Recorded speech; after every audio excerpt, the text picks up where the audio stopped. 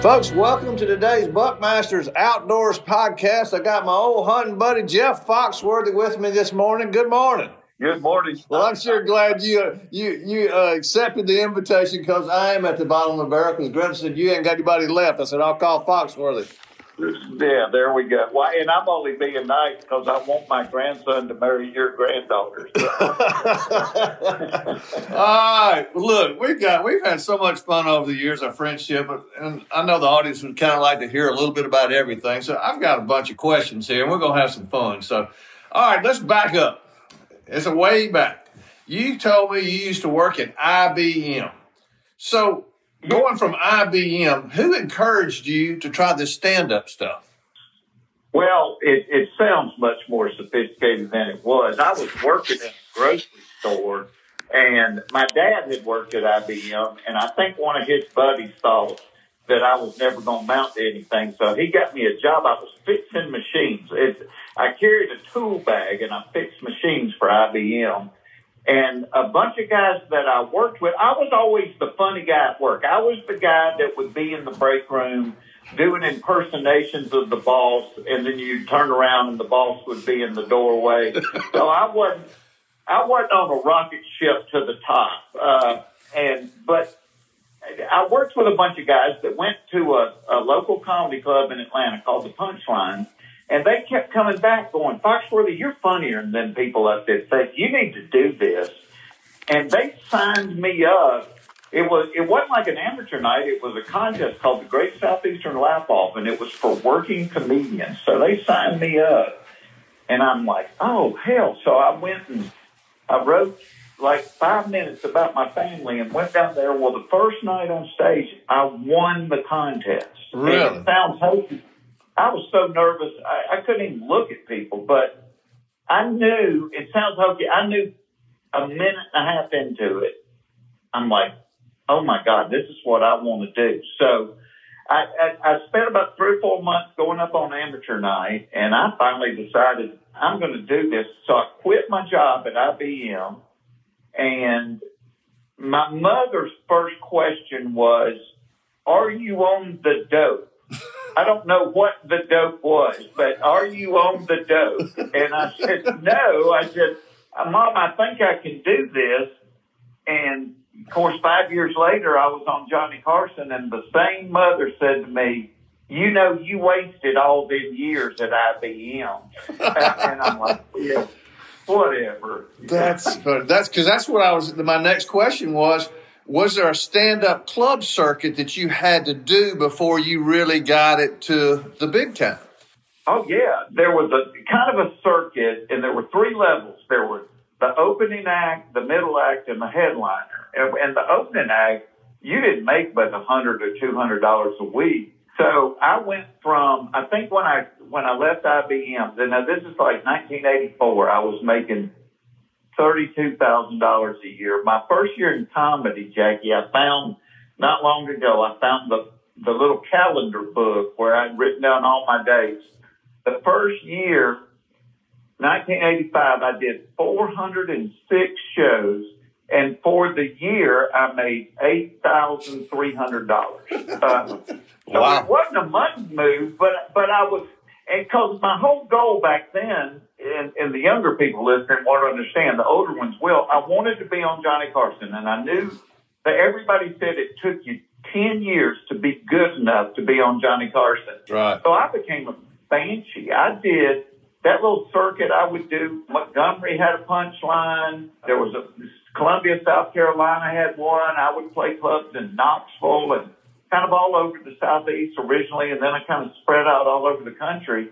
But I had 8 years in a row, I did at least 500 shows for 8 years in a row because I really wanted to be on Carson before he left. And so I told myself, if everybody says it takes 10 years, I'm going to do it in 5. Right. And it actually took me 5 years and 2 months, but I did get to be on Johnny before he retired. That's amazing. Well, what was the deciding factor to go with the redneck category? Because that's really been your bread and butter. when you got started? What was the deciding factor when you were trying to come up with material? How did you get to the redneck deal? Because that's what everybody was calling me. Because, I grew up, I was from a rural background. I was probably the only comic out there driving a pickup truck and wearing blue jeans and talking about hunting and fishing. And so everywhere I would go, if I was working in New York, it was good nature, but they were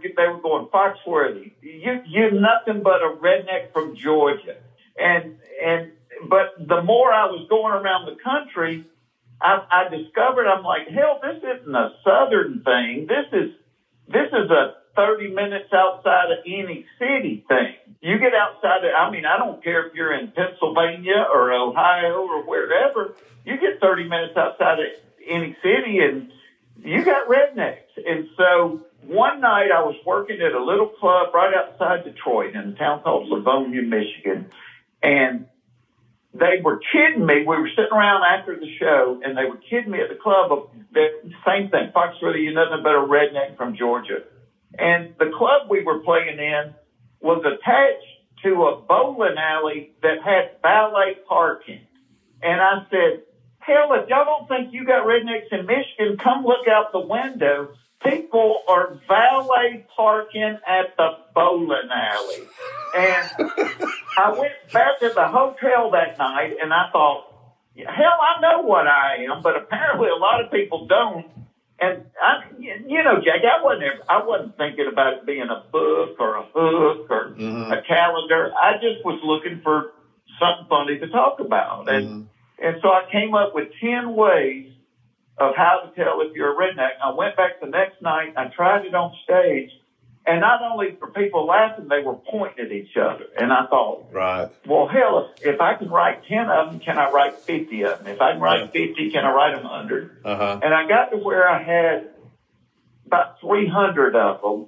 And I put it together as a book. And I got turned down by the first 14 publishers that I took it to. And the 15th one called me in for a meeting. He said, this is pretty funny. He said, how does $1,500 sound? And I didn't answer him because I thought he was asking me for $1,500 and I didn't have $1,500. And he's like, no, we'll give you 15. I'm like, well, hell yeah, let's do it. And I said to him, how many books do you think we'll sell? And he said, you know what? I bet we sell 5,000 of them. And I think that first book sold 4.5 million copies. Wow. So every time I saw him, I would say, I'm glad you don't know anything more about the book business than I do. But they were one-liners. They were easy to remember. They were easy to retell. All you had to do was remember a sentence and you could get a laugh around the water cooler. And I found real quick that it wasn't the ones I made up that got the best response. It was the true ones. Right. And so I think the first book of those came out in 88. I did the first page-a-day calendar in 90. And in 2022, those page-a-day calendars, it's still in the top 5 selling page-a-day calendars. That's amazing. Well, Praise. When you sit down, how long does it take you to gather up new material to either go on tour or whatever you're going to do? I mean, is this a month? Is it 2 months? Is it a week? I mean, what do you look at when you sit down and start trying to come up with stuff? Or is that the process you do? Initially, I would sit there and go, what's funny? I'd look at billboards and watch commercials. Like, what can I talk about? What's funny? But I was very lucky because early on I figured out what worked for me. And that was, I just decided, hey, if I think something or my wife says something or my family does something, I'm going to trust other people are thinking, saying, or doing the same thing. And so I thought, you know what, I'm just going to talk about my life. And Leno, who was a huge help to me, in that first year, I remember one night we went to a Waffle House, and Jay said, and there were several comics there, and he said, your goal should be to write 1 new minute a week. And I thought, well, hell, that's crazy. I'd write 20 new minutes a week. Mm-hmm. But Jay was right. And what he meant by that is if every week, if you can come up with 60 more seconds of something people are going to laugh at every time you say it, over the course of a year, you're going to write another 52 minutes of material. Mm-hmm. Now, there were tons of comics that would come up with 15, 30, 45 minutes of material, and they'd never do anything else. They had their act together. But for somebody like me, because, I probably made most of my big money selling records and DVDs. And so every time I did an album or did a special or did a DVD, I was burning up a year's worth of hard writing. Mm-hmm. And so for me, I was constantly writing. And people like Leno and Seinfeld would go, why are you doing those records? You just have to keep writing all the time. Mm-hmm. But that was the way. I wasn't one of those guys that lived in New York or L.A. I wasn't trying to get a TV show or a movie. I just wanted to be a comic. And so that's the way I did it. Well, because I was trying to figure it out when I was thinking about it. I said, do you go do a tour with all that material? Then after that tour, you got to spend 4 to 6 months to come up with complete new material to do the next tour. But what you just told me was what Leno said, you were writing the whole time, even though you were on tour, correct? That's correct. Yeah, I was always writing. In fact, like when we first started doing the Blue Collar Comedy Tour, I think on that first Blue Collar movie, of course, I was the headliner, so I did like 45 or 50 minutes. But like Ron White and Larry the Cable Guy, they only did like 15 minutes. So they were taking the best 15 minutes they had ever written. Right. And we're going out there and killing. And I would tell them every night, I would go, you better be writing like crazy, because when this thing takes off, people aren't going to pay money to hear something they've already heard. Mm-hmm. That's the difference. I would always tell my music friends, I'd say, if you write 4 hits, you can play till you're 90, because people, they'll tolerate the new music. They may even like it, but what they're paying to see is those songs that they know. Mm-hmm. Well, comedy's the opposite. They want to hear the new material. They don't want to hear jokes they've already heard. And so now the advantage that comics have, I remember, 30 years ago, I was doing a corporate show one night with Brooks and Dunn, and we were standing around backstage, and Ronnie Dunn said to me, he said, Fox, what do you got to have to do a show? I said, well, Ronnie, I got to have a microphone. I said, I like to have a stool and a bottle of water, but I don't have to have it. And he thought about it for about 5 seconds, and he went, well, hell, you get to keep the money? Because they had 4 semi-trucks and pyrotechnics and, catering. And so that was the difference. Is for a comic, you're constantly having to write, but you don't have to share it with anybody. Yeah, no overhead. Well, talk to me about this. Who do you practice your delivery? And your tone of voice on stage is completely different than your tone of voice, that you and I talk about. Do you practice in front of Greg, your lovely wife, the mirror, kids, friends, or your dog? How do you do that? How do you practice? And who do you practice in front of? It's funny, because I remember very early on, I was sitting at the Improv one night, and I was trying to figure out, what my style was. And Seinfeld said, I think you just do it every night. And after 10 years, you realize, oh my God, I have a style. And so for me, it was always about the writing. As I would write, I would test stuff on, I'd throw it into conversation and go, hey, is this funny? Is this funny? My poor wife has spent 37 years of me coming out of the shower going, hey, is this funny? And I hate it when she said yes before I've said anything. That was you coming out of the shower. That was funny to her, right? But once I never practiced the delivery.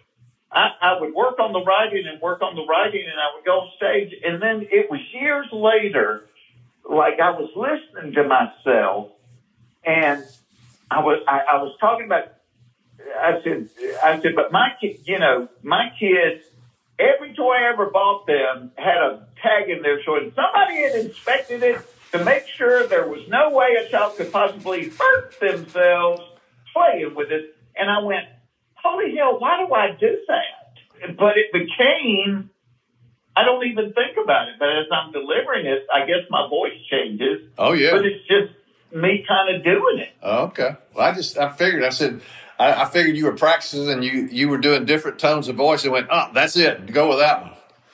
Yeah, no, not well. And I think a lot of it probably started with the redneck jokes because as I would do this, and a buddy of mine told me about after I've been doing them for about 10 years, he said, you do realize you're doing the punchline before the setup. Yeah. And I said, what? And he goes, no. He goes, to do it right, you should say you might be a redneck if you have a complete set of salad bowls and they all say Cool Whip on the side. But I would do it if you have a complete set of salad bowls and they all say Cool Whip on the side, you might be a redneck. So they all ended with you might be a redneck. So I was really, and I wasn't even aware of it, I was flip-flopping the joke. Yeah.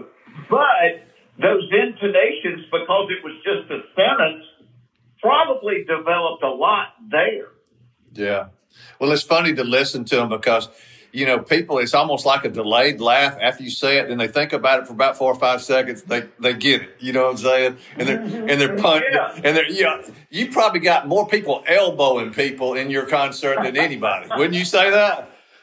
Did you know, Jackie, it's like you said, probably most people would say, oh, that's the guy that does redneck jokes. But the majority of my material has been about relationships and kids and stuff. And it's my favorite thing when I'm on stage is to look out and you can be talking about women packing or, going on vacation with my family. And what I see is people laughing and then they start elbowing the person next to them or pointing at somebody down the road. Yeah. And to me, what that says is you've taken something that this person has done or said a million times and they never thought about it being funny, and you kind of showed it to them and made them laugh at themselves. Yeah. Well, you've done a wonderful job with it. Well, let's talk about this because your big break. Who got you your big break on Carson, then Leno, Letterman? Because that really took you to the next level, correct? Oh, my God. Well, yeah. See, and again, now you've got so many, because of social media, whether it's TikToks or YouTube videos or podcasts or whatever, there's so many ways to do it. But back then, and you and I remember, you had 3 TV stations. And if you were on Johnny Carson and Johnny liked you, that was a career maker. And so, I'd been out there doing 500 shows a year, and Leno saw me one night, and he said, you need to be on the Tonight Show, because he was doing the guest hosting then. Oh, okay. And he went back and told Johnny about me and got me on the Tonight Show. And the crazy thing was, so you go out there and you do your 6 minutes, and it was kind of an unspoken thing. If Johnny didn't like you, he would just clap. If he liked you, he would give you that big okay sign, the thumb and the index finger together. And if he loved you, he would call you over to the couch. So you go do your 6 minutes, and you get to the end of it, you're scared to look because it's kind of like Caesar. It's Caesar with a thumb up or the thumb down deciding, do you live or die? Really? And Johnny was waving me over to the couch, and I remember thinking, oh, my God, what are we going to talk about? But he was so good at making everybody look good. Mm-hmm. So I get called to the couch, and literally the next week, Showtime offered me a special, and and Caesar's Palace offered me to come headline, all because Johnny Carson loved me and called me over to the couch. So it was literally a career maker. Well, that's what I'm saying. So basically your appearances and your tours basically started after your appearance on Johnny Carson. And then, and then it kind of steamrolled because then I did a special, and then after that, then a network's like, hey, do you want to do a sitcom? And I was kind of steamrolled after that. Well, how did you meet up with Bill Engvall and Ron White and Larry the Cable Guy? How did that kind of friendship start, and y'all build that relationship? Well, it started back in those days of doing those 500 shows and playing that circuit.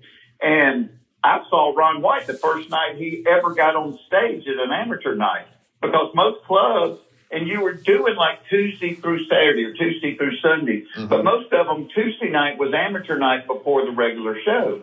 And I would always sit in there and watch everybody. And and I saw Ron go up, and I remember going over and finding him, and I'm like, dude, you are funny. You need to be doing this. And so Larry the Cable Guy and I became friends. We worked together down there was a little club called the Comedy Corner in West Palm Beach, and I wanted to be down there in spring so I could watch the Braves during spring training. And he was the house MC, and he was a big Braves fan. So every day we'd get up and go watch the Braves spring training games, and we became buddies. And then I met Bill doing the Funny Bone circuit in the Midwest. And so literally in the first couple of years of doing comedy, we all became friends. And so the blue collar comedy thing started. Do you remember the Kings of Comedy tour? It was like Steve Harvey and Cedric the Entertainer and all that. Oh, yeah. And one of their first dates was in Atlanta. And I was reading a thing in the newspaper and talking about their show. And it said, it was 4 comics, and it said, this is a show for the urban hip audience. And I thought, well, I've been to all 50 states, and there's a heck of a lot of people that aren't urban or hip and don't want to be. And so I called Engvall and I said, hey, what if we do a show for all these people that aren't urban or hip? And he laughed, and he said, what would you call it? And I said, we'll call it the Blue Collar Comedy Tour. And so we got enlisted Ron and Larry, who nobody knew. And it was funny because the promoters wanted us to do like some big production number at the end, like a silly song or something. But I was a huge fan of the Carol Burnett show. And my favorite part of that show was when they made each other laugh. Right. And so I said, hey, instead of doing something big, can we do something small? Can we bring stools out and just tell stories and try to make each other laugh? Well, there was no way to rehearse that. So the first night we ever did it, we were in Omaha, Nebraska. We had 9,000 people. And I get to the end of my part, and I bring the other guys back out, and they bring a stool. And I'm sitting there thinking, this is either going to be really good or it's going to be horrible. You didn't know. You couldn't practice it. And we did it and got to the end, and 9,000 people stood up, and we looked at each other and went, oh my God, what have we stumbled upon? Wow. And we had all set aside 3 months to do that tour, and we did that first tour for 3 years. It just, none of us saw it coming. Wow. Now, wasn't there a blue collar TV show? Did y'all do that too? Yeah, well, we did the first tour, and then we did 2 years, which was kind of like a Saturday Night Live. It was just sketches. Right. And we did 2 years of that, because after doing the sitcom, that was really the only thing I had done that I didn't enjoy. Right. Because it took over your life. I mean, it just, and I thought, well, I don't care about doing TV. Well, I found I love doing sketch shows and writing with them. And it was the top rated show on the WB. And then they got a new president who thought we weren't hip and sophisticated enough for their network. And that was fine, because most people get into stand-up with the idea that it's like a springboard for TV and movies.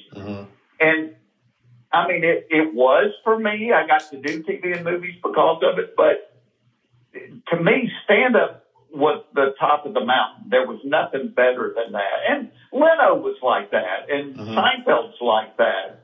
Back in the day, Cosby was like that. And so to me, I enjoyed writing books and I enjoyed doing TV shows. Right. But if you put a gun in my head and said, you can't do but one thing, I would have never hesitated. I'd say, okay, I'll do stand-up. That's what I like the best. Well, that's one thing I was going to ask you, because what's the difference of being funny on TV compared to stand-up? And you basically answered that, because, I mean, you got laugh tracks that are put in, whether you're funny or not. How do you know that? Well, you don't, because you haven't tried it in front of an audience. And that was kind of my thing when you were doing a sitcom. It was all week of write, rewrite, rehearse, rewrite, rehearse. Mm-hmm. And then you'd go do it. Well, that was Friday night, and Monday morning you're on to the next one. You don't know if it's funny or not. And with stand-up, I guess that's what I liked about it, was because of that live element with that audience. Yeah. You knew 30 seconds after it was out of your mouth, is it funny or is it not funny? That's crazy. Well, how did the fifth grader deal? How'd that come about? Because that was fun to watch. I really, I watched it. I said, that's pretty cool. Who came up with that concept, and how'd you get involved in it? I wish I had. It was Mark Burnett, who had done Survivor and all those shows. Uh-huh. And he called me one day and he said, would you be interested in hosting a game show? And I said, no thanks. Too cheesy. Don't want to do that. And I said, what, if you don't mind me asking, what's the premise? And he said, adults taking an elementary school test for a shot at $1 million. And I just started laughing. I said, that's a great idea. And I said, and I can be funny, because people aren't going to know this stuff. And I was never mean-spirited, but I could have fun when people didn't know the answer. And it ended up being, we did it for 6 years. I loved doing that show. I liked the kids. Mm-hmm. I could go out and film it. I would film 8 shows a day because I didn't want to stay in L.A. I wanted to get them over with, and then I could still go do stand-up. But that was one of my favorite things I ever did. What was the craziest thing that ever happened on one of those shows that stands out to you? Yeah, well, it was funny because I had a thing they called an IFB. It was a little thing that would be in my ear where they could talk to me from the control truck. And they would usually say things like, all right, Jeff, because they were timing it, to make it fit between the commercials. Mm-hmm. So they would say things like, Jeff, ask the question, but go to commercial before you reveal the answer. Well, once we had done 100 of them and I had that down, they would start messing with me. So I had this thing in my ear that only I could hear. And one of the people in the control booth would go, holy cow, look at the pit stains on this guy. He is a nervous wreck.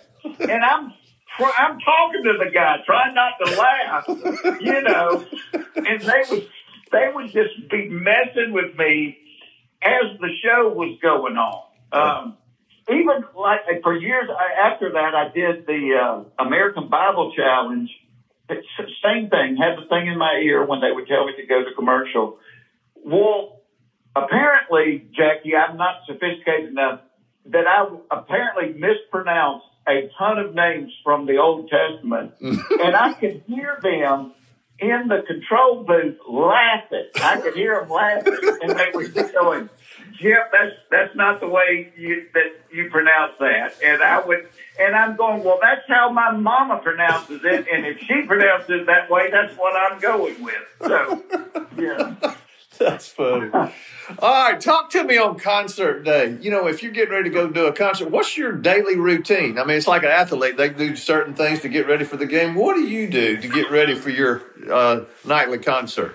Well, I usually, get up early and I'll fly. Back when my kids were little, I would rent a plane and fly so I could fly back and get home to take them to school and all. But once they got grown and gone, I just go get on Delta, and I'll usually try to get there late morning, 10 or 11 o'clock, go have lunch. Usually because I've gotten up at 4 or 5, I'll grab a quick nap, and then I'll pull out my stuff, the new stuff that I want to talk about that night. And so I always kind of go into it where I have an idea where I want to start and where I want to finish, and maybe what I want to try new within that. And then I get to the theater 2 or 3 hours before the show, usually have a meet and greet. Well, before COVID, where people from the radio station or the winners in their contest or friends you might have in that town come backstage and you get to visit with them a little bit. And then about 30 minutes before the show, I'll have a cup of coffee and kind of look over my notes again and then go stand on the side of the stage. And it's funny because most comics will ask the promoter, how much time do I have to do? Mm-hmm. I always say, how long can I do? I don't want them to get in trouble with the unions or to go too long, but once I'm up there, to this day, I've been doing it 38 years. I still, when those lights go down and people start clapping, I still get excited. I still love doing it, which I guess if you've been doing the same thing for 37 years and you still love doing it, you're a blessed man, I reckon. Mm-hmm. Well, I tell you what, we appreciate, my wife Debbie and I came to see your new tour the other night, The Good Old Days. And I was sitting there, because we laughed, and I'm sitting there watching them, going, all right, do you have this thing completely memorized? Have you got teleprompters? You got something up there that's got maybe tips if you get off course or something? What do you do? Is it all completely memorized and you just got it down? My little brain doesn't hold but about an hour and a half anymore. So, yeah, I got most of it where it's like you've done it and redone it and rewritten it and all. And so it soaks into the fabric of your brain. But in order to write new stuff, I forget the old stuff. I'll have people come up to me and go, hey, will you tell the thing about when you saw your grandmother naked? And I said, how did that go? How did that start? Because I can't remember things I did 20 and 30 years ago. Right. But yeah, I had another comic tell me one time, he said, you have to be intimate with your material. You just have to think about it and go look at it and go, how can I make it better? How can I make it funnier? And I think it's that time, one night my wife took a picture of me. I was sitting at the kitchen table and I had note cards, notebooks, notes on my phone and my computer where I put things in. And she said, if people knew how much went into this, and she took a picture of me, and she's like, hey, you need to save this because people think you're just walking up there and just, it's off the cuff. And sometimes it is, but I never took it lightly that people were spending their hard-earned money to come see me. And so I didn't want to be flippant about what I was doing. I wanted to be prepared. Yeah. And I guess that's just the way.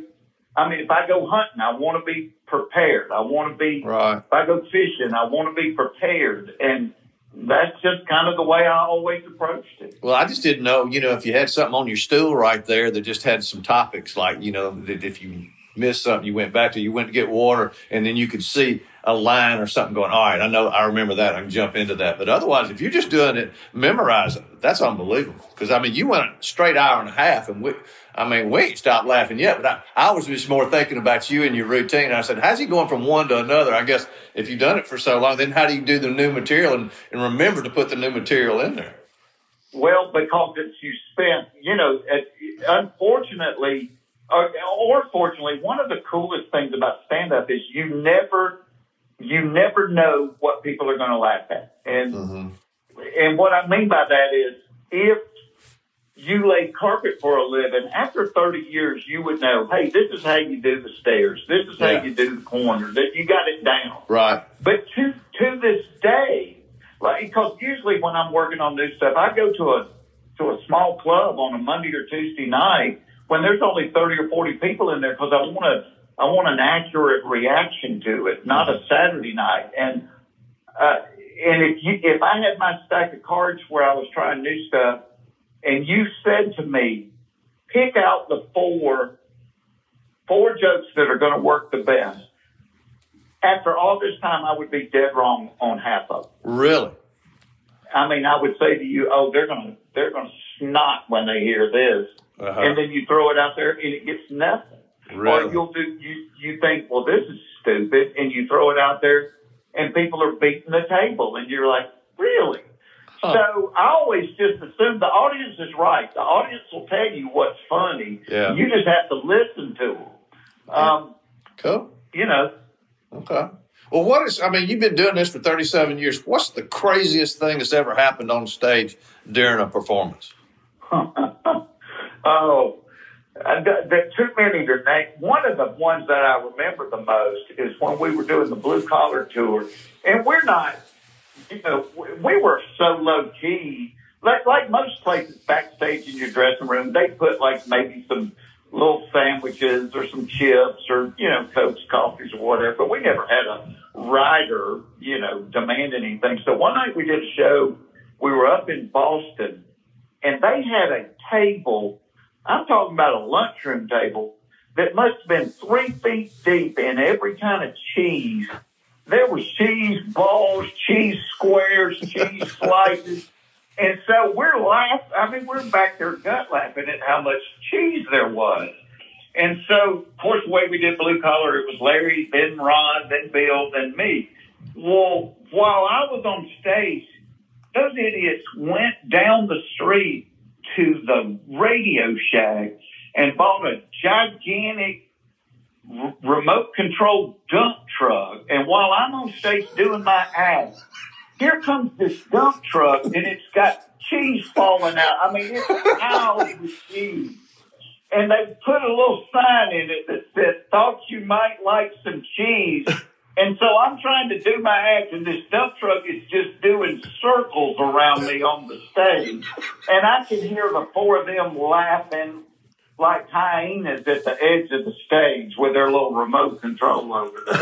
Oh, God. Those guys aren't right either. All right. No. Is there anything on your bucket list that you haven't done in comedy yet that you want to do, that you hadn't done? Not in comedy. I would like, nobody's ever offered me a serious part. I'd like to play a cowboy in some. I don't even care if I just ride into town, get shot off my horse, but I would like to do one little serious part before I die. But not most of my bucket list was like I wanted to go up to the Yukon and bow hunt a moose. Yeah. I got to do that. Most of my things were related to hunting and fishing, probably more than comedy. Yeah. Well, that's a good transition. Let's talk about how you and I met. And I remember we were at the Buckmasters Country Jam that I had over at the Georgia Dome, and I was there with Rick Blauser and Lemke and all the baseball guys. And some friends came up of yours and said, "Hey, man, one of your biggest fans on your show is Jeff Foxworth." I said, "Really?" And I guess it wasn't, but 2 months later, you came to Montgomery, and I just ran down there. I called WLWI. I said, "Hey, I'd like to get in the meet and greet line and meet Jeff." And that's how you and I met. I never forgot that.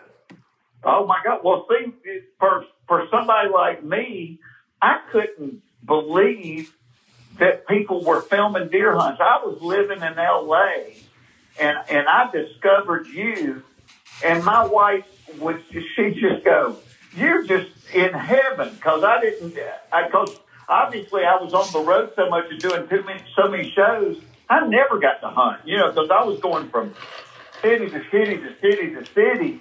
But so I was living vicariously through you, watching somebody from the South deer hunt. And I thought, my God, this is awesome. So, hell, I was probably more excited to meet you than I was Muhammad Ali. That was. Well, I remember that. You said, "Look, can I help you? Can I do a show, do this and that? All I want to do is shoot a 10-point deer." And I said, "Well, look, I got a big." I never forgot that. I was going, "That's all you want?" I said, "All right." So I said, "I got my Buckmasters Classic coming up. I'd love for you to be one of the celebrities there, and I'll send you to a place called Sedgefield, good friend of mine." And by gosh, you came down to the Classic and you went to Sedgefield. Oh, my God, yeah, I did.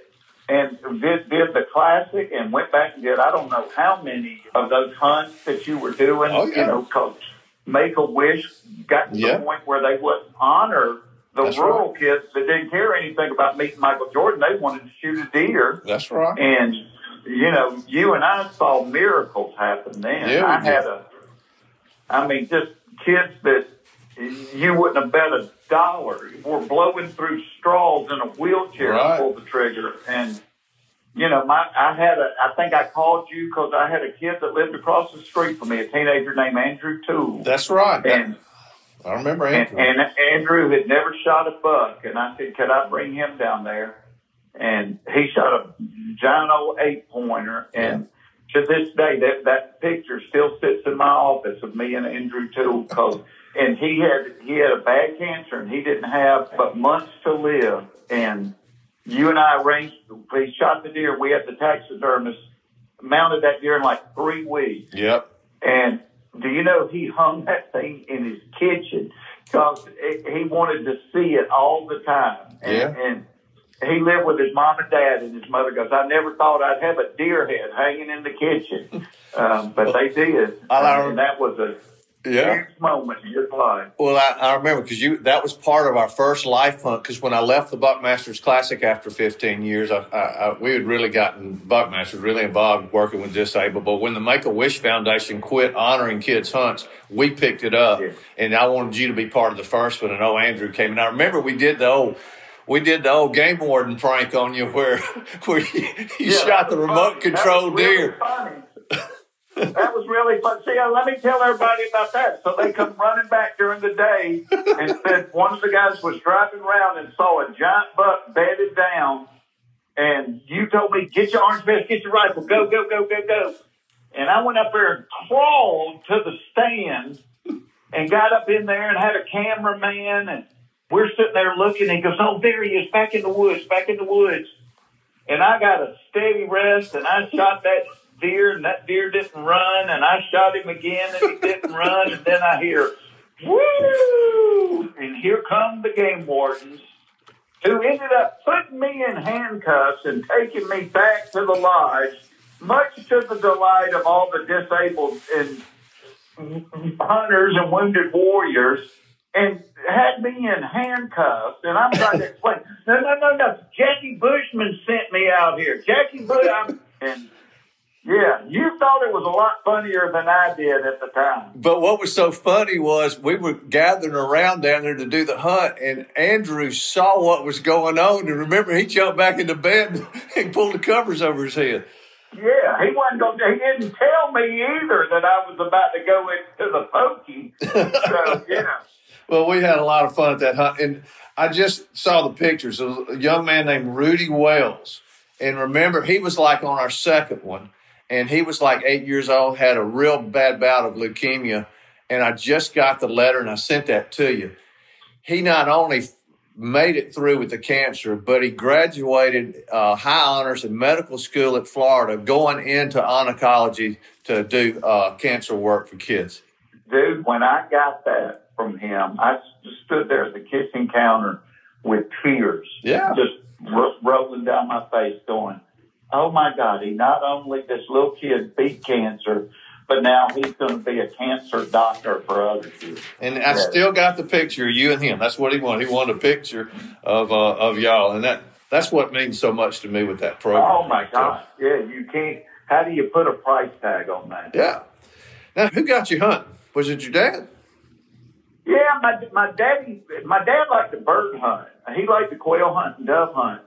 And we didn't have a dog, so I knew anytime Dad bought me new friar britches that I was going to be the dog. And that was back in the old country days of you'd go down in the ditch fence lines, and my dad would send me down in the ditch to flush the birds, and he would shoot them. But, probably like most little kids, I got a .22 and started out squirrel hunting and stuff. And my dad actually bought back the farm he grew up on in Washington County, Georgia. Really? And,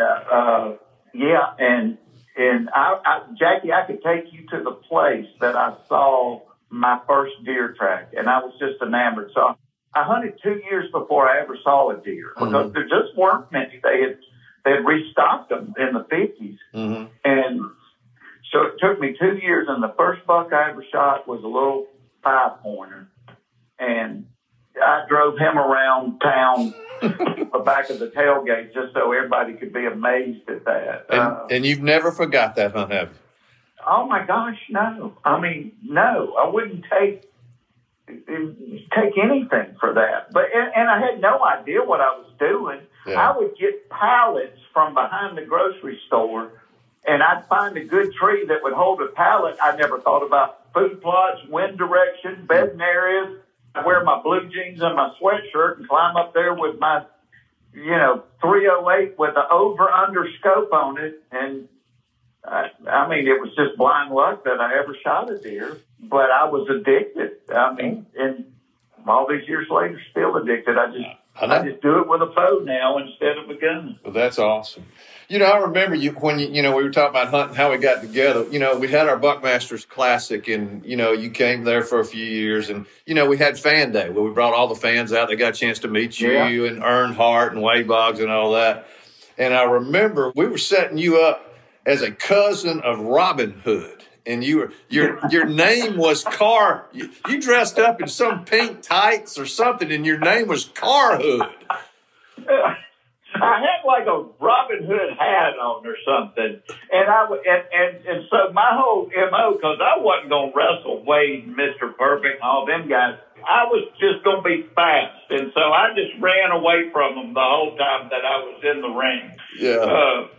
But both of those guys were nuts. They dunked me in the lake. They busted plates over my back. They had a field day with me. Well, I just did a podcast with Boggs. He said, "Hey, tell Foxworthy I'm ready to go hunting with him whenever he's ready."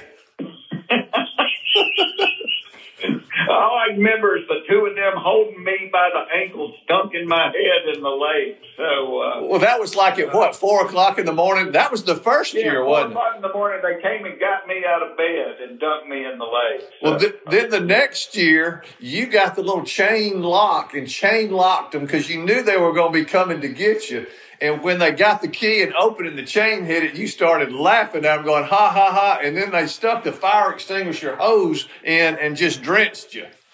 Oh, my God. Stuck the fire extinguisher hose in, and it was that powder kind. And I'm laughing because I'd locked them out of my room. And then after about 2 minutes, I couldn't breathe, and I had to go unlock the door. And they picked me up and went and dumped me in the lake again. And then it was either the next year I sent you to Sedgefield, and you got to tell me that was funny. They were beating you up or something. You had to give them cash to stop or something, wasn't it? They were practicing. Wade was getting Mr. Perfect to show him wrestling moves and how you could hit somebody over the back without it hurting so bad and all. And so they were wrestling all over the house, and I'd gone to bed because I wanted to get up and hunt in the morning. And they came in there with a Scrabble box, and Wade picked me up out of the bed, and Mr. Perfect hit me over the head with it. Well, 100 Scrabble tiles went everywhere in every direction. And, they're just gut laughing at this. And I get back in the bed trying to sleep, and I keep rolling over on little wooden tiles from the Scrabble game where they busted me over the head. But you had to pay them cash to go to bed, didn't you? I gave them $100 to leave me alone because I wanted to go hunting. And they did. They were men of their word. Oh, my gosh. They were crazy. We lost Mr. Perfect a few years back, and he was a character. I didn't know how big the wrestlers were. We had a lot of folks down there, but, boy, I just didn't know how big the wrestlers were, and the people really lined up for those guys. Oh, yeah, man. That was the longest line was for the wrestlers. But they were great guys. Gosh. Earth was a great guy. Yeah. Absolutely. Well, I remember the Buckmasters Expo. You said, look, I'll do a concert for you, and just let me know when it is. I said, well, the expo's in August. And I'll never forget this night. It's at our old train station. I used to take the train to go to Rome, Georgia to stay with my grandfather. And you got on stage and you're doing your routine, and the train starts coming, and the conductor looks out the window and recognizes you, and you tell him the rest. I never forgot that. And started hitting the horn on the train because they got all excited. Well, then nobody could hear anything I was saying after that. But no, that was a fun night. Do you remember the time I went down there to the expo and I'd never shot a bow? Yeah. And you took me behind the wall and said, "All right, this is how you hook the release to it. This is how you put the arrow on it." And y'all were having your bow shooting competition. Yeah. And we went out there, and you said, I'm going to have a target pop up, and if you hit it, I'll give you one of everything in the room, because you didn't think I was going to be. I mean, I ain't never shot a bow. And I drilled it, and it was a great deal, because you were true to your word. You gave me a 4-wheeler, and you gave me the bow and the arrows and all that. But I remember me trying to tell you, well, you've got a Chevy truck over here. I mean, I was trying to get a truck out of the deal. I remember that. I said, oh, no, that's just a local sponsor. That's just a local sponsor. I remember that. You got me on that. But, yeah, I brought you out with the little Young Bucks antlers. And we brought you out to YMCA, if I remember right. That's right. And that was actually what got me started bow hunting, is I'm like, well, crap, I wonder if I could do this, you know. Oh, yeah. And I took that bow, and you got me a couple of targets, and I set them up in my backyard, and I'd go down there every afternoon, and I was practicing. In fact, I had a note one day from the guy that cut my grass, and the note said, if somebody has to move a bear, a deer, and a coyote target to cut your grass, you might be a redneck. There's a lot of truth to that. Well, I'll tell you one thing I know you put on your resume. You know, you've done Carson, you've done everybody, but you did the Buckmaster's Gear for Deer segment for 2 or 3 years on the TV show. That had to take you to new levels, didn't it? Oh, that was probably the top moment in show business for my life, was doing that. And then I think Larry the Cable Guy did it after me, didn't he? Yeah, I'm going to get to that one. I got you. I'm going to set you up for that one pretty good. But I remember the other one was I brought you into the JB show. And, oh, God, you just roasted my butt. But we were down at, I think it was Pat Gregory's studio, and the air conditioning they had on was making so much noise we couldn't hear the audio, so we had to turn the air off and try to do the whole show. And you're wringing wet. I'm so wet. Oh. Dripping sweat. You know, and that's why, you know, when you first asked me to do it, I didn't want to follow Jim. I'm like, well, no. I'm like, I ain't following Jim Varney, you know. That's what I want to know. Why didn't, you know, when Jim passed away, because, you know, for folks that are listening, Jim Varney was Ernest, and the Ernest character who everybody knows Ernest. But when he passed away and I still had Shotgun Red alive, why didn't you want to do that? Because I thought Jim was so perfect at it. I thought he did such a great job that in my mind, it was like, no, man, this is his. It's like last year I did a show at the Grand Ole Opry. It was me and Leno. And so right before the show started, I just assumed, I mean, this is Jay Leno. Jay, I'll go first and Jay can close. And Jay came to my dressing room. He goes, you close the show. And I'm like, absolutely not. No, you're Jay Leno. I ain't closing the show. Mm-hmm. And he goes, I don't want to follow you. I'm going first. You close. And I'm like, crap, that's like one of the biggest honors of my life. Here's one of my comedy heroes, the guy that just made such a difference in my career, went back and told Johnny Carson about me, gave me all this advice when I was just a little snot-nosed kid. And here we are at the Grand Ole Opry, and he wants to go first and me to close. And so, I just kind of felt that way about Jim. I'm like, no, this is Ernest. This is, hell, I ain't following him. Well, I do remember you said, well, all right, I ain't doing it. Call Engvall. And so I called Bill, and I talked to him about it. He said, well, Foxworthy ain't doing it. I'm not doing it. So then I call you back, and you said, look, I got an up-and-coming guy. His name is Dan.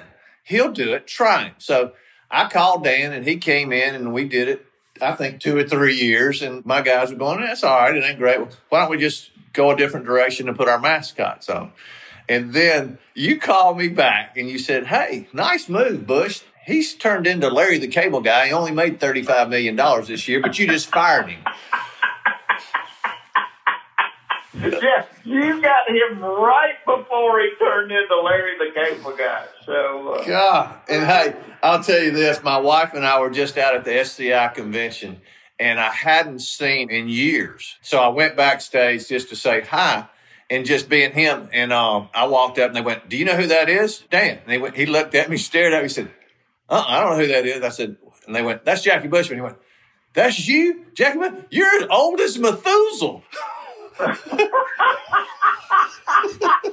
Well, if it makes you feel any better, he does the same thing to me. Every time we get together to do good gun punch, whether you sure are getting old. So, and he went out on stage, and the first thing he does, "Man, I'm glad to be here." There's 2,000 or 3,000, but I'm glad to be here. "Hey, man, I just saw my buddy Jackie Bushman. He fired my ass back in 1999. I sure showed him." He said, and then he goes on and says, "I don't know if y'all know this, but Jackie now is a transgender hunter. His name is a girl and a boy." I mean, he just roasted me. But well, you fired him, good Lord. But I always forgot about that. But he could have been. You're probably the last person to fire Larry the Cable Guy. I know, and he was very funny, and I enjoyed seeing him. He's going to do a podcast too, but. We just met some folks. It's been an awesome deal. But let's talk a little bit about, you do a lot of charity work and stuff, and the Duke Children's Hospital was something you got involved with. Talk to me a little bit about that. Well, my brother played football at Duke, and so because of that connection, Perry Como had started it. And a lot of people don't know Duke Children's Hospital is kind of like St. Jude's. They don't turn any kid away based on ability to pay. And so they have to raise about $50 or $60 million a year to take care of all these kids. And Perry Como did it for like 18 years, and then he kind of got too old to do it. And they asked me, and I went up there and met the kids, and I'm like, "Lord, I'll do it." Well, my wife Greg and I, we ended up doing it for almost 20 years. And it was just kind of like the thing of getting the letter from our little buddy from the hunt. I remember about year 11 or 12, I was up there one time, and the country stars were great. They'd come do shows, and you came up there. We'd have celebrities come play golf, and people would watch them. But I was out there on the course, and this lady had like a 10, 11-year-old girl running around playing with somebody else, and she said, "Can I get a picture with you and my daughter?" And I said, "Yeah, absolutely." Her daughter come over, and we're taking the picture, and the mom said, "I have another picture of you with her, but she only weighed 1.5 pounds then." Wow. And I don't know if anybody's ever seen a 1.5 pound baby, but and I would meet these kids up there, and they're about the size of a squirrel. Yeah. Yeah. And again, I just teared up and going, "Man, this ain't for naught. This is life changing what we're doing up here." So that was a good couple of decades spent doing that. Is that how long you did it? I was curious because I think that was one of the first ones. 20 years. Wow. Yeah. I think that was one of the first ones that you invited Debbie and I up, and and her and Greg got to meet each other and had a great time. And by the way, it's no big deal. I still never got my trophy for my finish. Oh, for crying out loud. Never got my trophy. I never got my Chevy truck for hitting the deer with the arrow. So that was the one. All right, that's the one. All the money you got, you couldn't make me a trophy and send it to me. By God. For me to win, hey, I was a tennis player. I wasn't a golfer, and I won a friggin' golf tournament. I never got a trophy, so it's all right. It's cool. You know what? I'm going to go to the Goodwill store. I'm going to find you a trophy, and I'm going to send it to you. All right, let's talk about God has come into your life, and you have just done a wonderful job with your Christian faith. When did that happen? And did anybody influence you with your religion and God?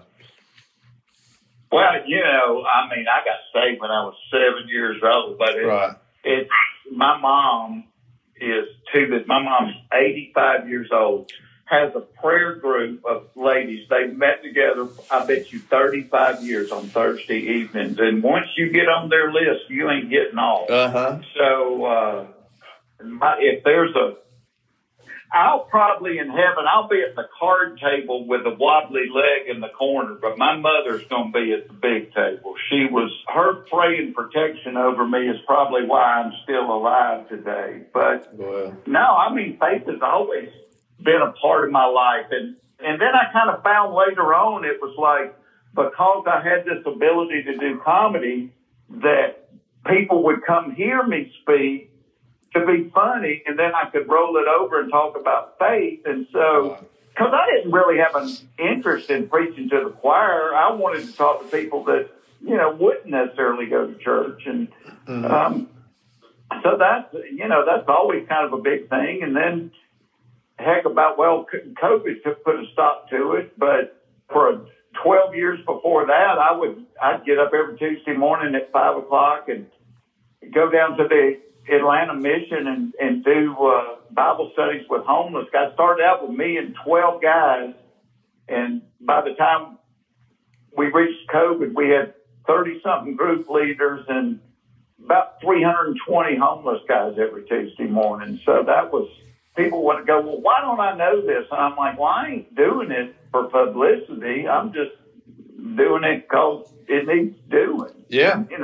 Well, I mean, I know you didn't tell a lot of people. I knew that. That was one of my questions, is that you were doing that, I think, like on Tuesdays and stuff, and you were touching a lot of people. So, and I remember Dr. Stegall, my minister at my church, kept saying, look, we want to do a wild game supper. I want you to get your buddy Jeff Foxworthy over here. And I mean, it took 2 years to get it on the calendar. And then he said, man, it's just too big. We only can seat 1,300 folks. We've got 2,000 or 3,000 folks that want to come to this thing. How can we do it bigger? I said, well, y'all figure that out. I got Jeff coming. And he got all the churches together. And you remember this night, it was called a night of comedy and Christian discovery. And we did it at Garrett Coliseum. Do you remember that? Dude, I had never seen so many people in my whole life. It was crazy. It was like the Field of Dreams. Build it and they will come. And we couldn't start it because people were just still coming in. And this is a known fact. I don't know if I told you this. That building has only sold out, and this was free. This was to everybody, twice. Yeah. One of them was Elvis, and the second one was Jeff Foxworthy. Oh, my word. I don't think I'm not going to use that.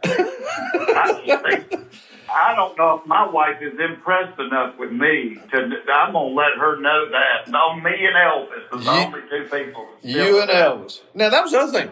And you've been doing this for a while. How were you able to mix your comedy and your testimony together? How difficult was that? Because your presentation was spot on, because you had folks from all different walks of life there. And that was cool. How'd you mix that?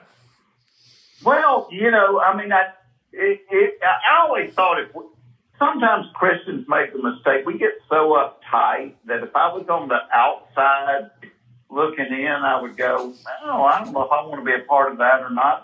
But I believe God says he created us in his image. And I know as a daddy, and you know this, that when your kids are laughing, that nothing fills your heart more than that. And so I thought, well, if you get people to laugh, and then just kind of, and I think the way I rolled it over was talking about, hey, there's rednecks in the Bible too, and and it kind of went through that, and just not trying to beat anybody over the head, because I really think the story of, a lot of people look at the Bible as a book of rules, and I look at it as a love story. It's the story of creation, and then man's fall from grace, and then Jesus, and then the restoration of us with God. And so it's a love story. And so when you present it that way, then it makes sense to kind of go from laughter into that. And I remember a guy that night coming backstage, and he was probably in his 70s, and he said, I've never heard it told like that. Mm-hmm. And he said, I always figured God had his hand back ready to slap me. And I'm like, no, look what he did for you. He loves you. Yeah. Well, you weaved it perfect. And I just thought, and to be filling that place up, you and Elvis filled it up. That's just a blessing, my friend. Yeah. Well, and I don't know if you remember, but that night, because my daddy had never, I mean, he, like I told you, when we quail hunted, it was, I mean, kicking dick. And so from Sedgefield, I knew how many quail they had, and I called you and I said, could I do something for my daddy? He's never been on a great quail hunt. Yeah. And you said, bring him down here. And, man, he had the time of his life. And then, you know, we went down there and did that, and I think it was the next year he got killed in a car wreck. I remember. And so I did that thing, and you had a guy paint a picture of me and my dad from that day, and that picture still sits in my office. I mean, I couldn't pay you cash because I was sitting there going, well, you know, paying him cash ain't going to probably do nothing for him. But I got that picture of you and your dad and the horses and everything, and that guy does such a great portrait. And I remember I gave it to you after the performance, and I just thought, what did I do? You cried like a baby. Yeah, I did. I started crying. So that's the last fun thing we got to do together. I remember that. I remember your dad, because you know, customary quail hunting. You shoot and then you let somebody else shoot, and this and that. Your dad shot every time. Remember? No, he wasn't gonna let somebody else shoot it. He ain't never been into birds like that in his life, and just like, Daddy, you want somebody else to take turn? No, I'm good. I'm like, all right, well. That was fun. No. He talked about that the entire ride back. I ain't never seen so many birds in my whole life. Well, that was the cream of the crop. All right, well, let's talk about, we're coming to the end here. You're a grandfather now. What's that like? Hey, all right, I'm going to tell you, this is the honest truth. You know, it's like before you had kids and people would try to tell you what it's like and you thought you knew. And my manager and best friend growing up, Larry Burns, he had a grandchild a couple of years before me. And we call him Krusty because he's such a cynical old dude. And this grandkid, I told him one day, I said, if anybody else went on about their grandkid and showed as many pictures as you do, you would make fun of them. And he said, you're right, but they don't have my grandkid. And Jackie, the honest truth, I had no idea I had that much untapped love inside of me. Yeah. We had, my side of the family, we had 13 girls in a row, and then this past March, my daughter had the first little boy in 58 years. Wow. And when I tell my wife and my children, I go, I love him more than y'all. I love y'all a lot, but I don't love anybody more than I love this little baby right here. Well, that's... Oh, I love that. No. And your little granddaughter is maybe the cutest baby I've ever seen in my life. And he's really cute too. The two of them need to get together. Well, we can make sure that happens. I'll tell Ann Tyler. Yeah. Well, yeah. I'll send you some current pics. He's a handsome young dude. He likes older women. So we can set the two of them up. What's your grandfather's name? Jex. Jex. Jex. Okay. Because when I first wrote my first children's book, I had a buddy. His little girl couldn't say my name, and so she would go, let's read the book by Jex Foxworthy. And so once my kids heard that, they never called me Dad again. They just called me Jex. Really? And I thought, well, it's an easy name for little kids to say, obviously. So, yeah, I'm just Jex. Well, they got me as Buck. I'm just praying they get their letters right when they pronounce that one, okay? That was the one that was scaring me. Mm-hmm. No, that's perfect. I love it. Well, it's like your third life, I always said. And, now my two grandsons, and they're old enough to want to go fishing, and little Kate's getting to where she's ready to go. So it's a cool deal. There's no question about it. And I love my grandfather. He was from Rome, Georgia, and got me hunting and fishing. So, well, look, I know you're busy. I appreciate your time. Your friendship has always been one of my favorites, and I appreciate you and Greg, and you just always been there when I've needed you, and I appreciate that. Is there anything upcoming that we need to talk about that you're doing, or websites, or what people could come see Jeff Foxworthy doing? Yeah, I just filmed a Netflix special. It's going to be on in March. I think it's like March 20th, but it's called The Good Old Days. It was some of that stuff you saw me do. Right. When I came down there. So we just filmed that. So that'll be out in March. I'm finishing up writing a movie, and hopefully this COVID will settle down and we can get back out on the road and do shows, because I've missed doing that. Right. So, we're doing a few here and there, but I want to get back and do some more. Well, good deal. All right. Well, thank you for your time, my friend. You and I will always stay in touch. Folks, that does it for this week's Buckmasters Outdoors podcast with Mr. Jeff Foxworthy. Y'all stay tuned. We got a lot of great guests coming soon.